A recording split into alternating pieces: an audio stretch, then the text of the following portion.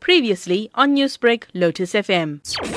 Firstly, the incident itself is now being investigated by the police, and so we don't have all the details.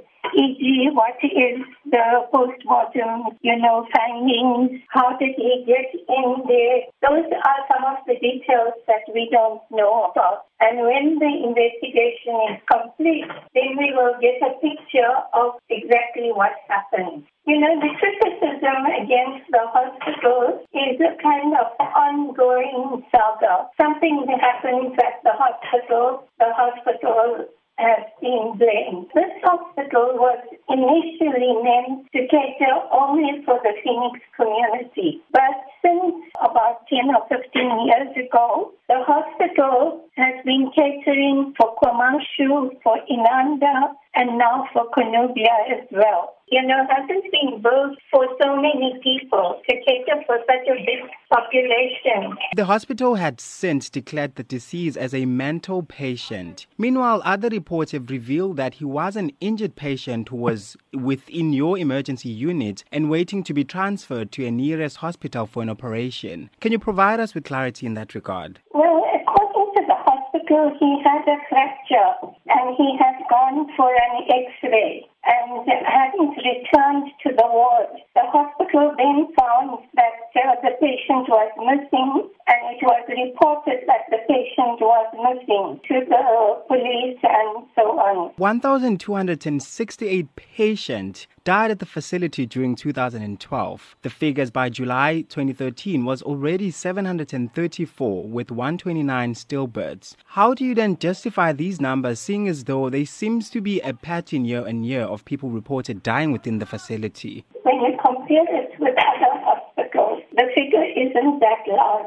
And when you compare it to the number of people that are coming to the hospital, as I said, the hospital is catering, think of it, the newly developed Konubia for the whole of Phoenix, the whole of KwaMashu, and the whole of Inanda. And when you compare the figures to the population, you will realize that the figures are not that high. But every death is a concern. Due to these high numbers, of course, of deaths reported to have occurred at the hospital, at one point the hospital was called the Hospital of Death. And at the time, the Department of Health announced various intervention plans. Have those plans been carried out to mitigate the situation within the hospital? The hospital isn't built to cater for so many people. No matter what anyone does, you are not going to be able to change that because the building wasn't built for that purpose, to cater for so many people. That's number one. Number two is that it has consistently been short-staffed.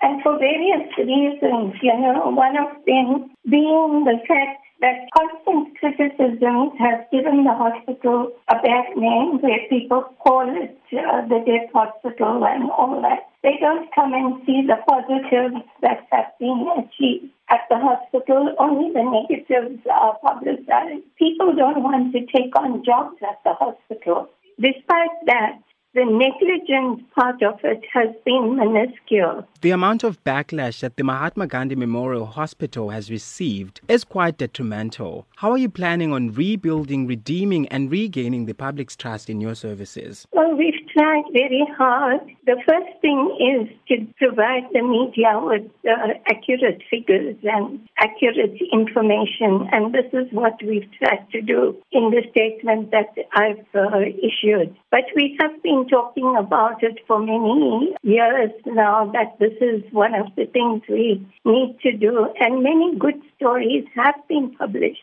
in the past. But when one bad incident occurs, it blows out, and all the good things that the hospital has been able to achieve are forgotten. Newsbreak, Lotus FM, powered by SABC News.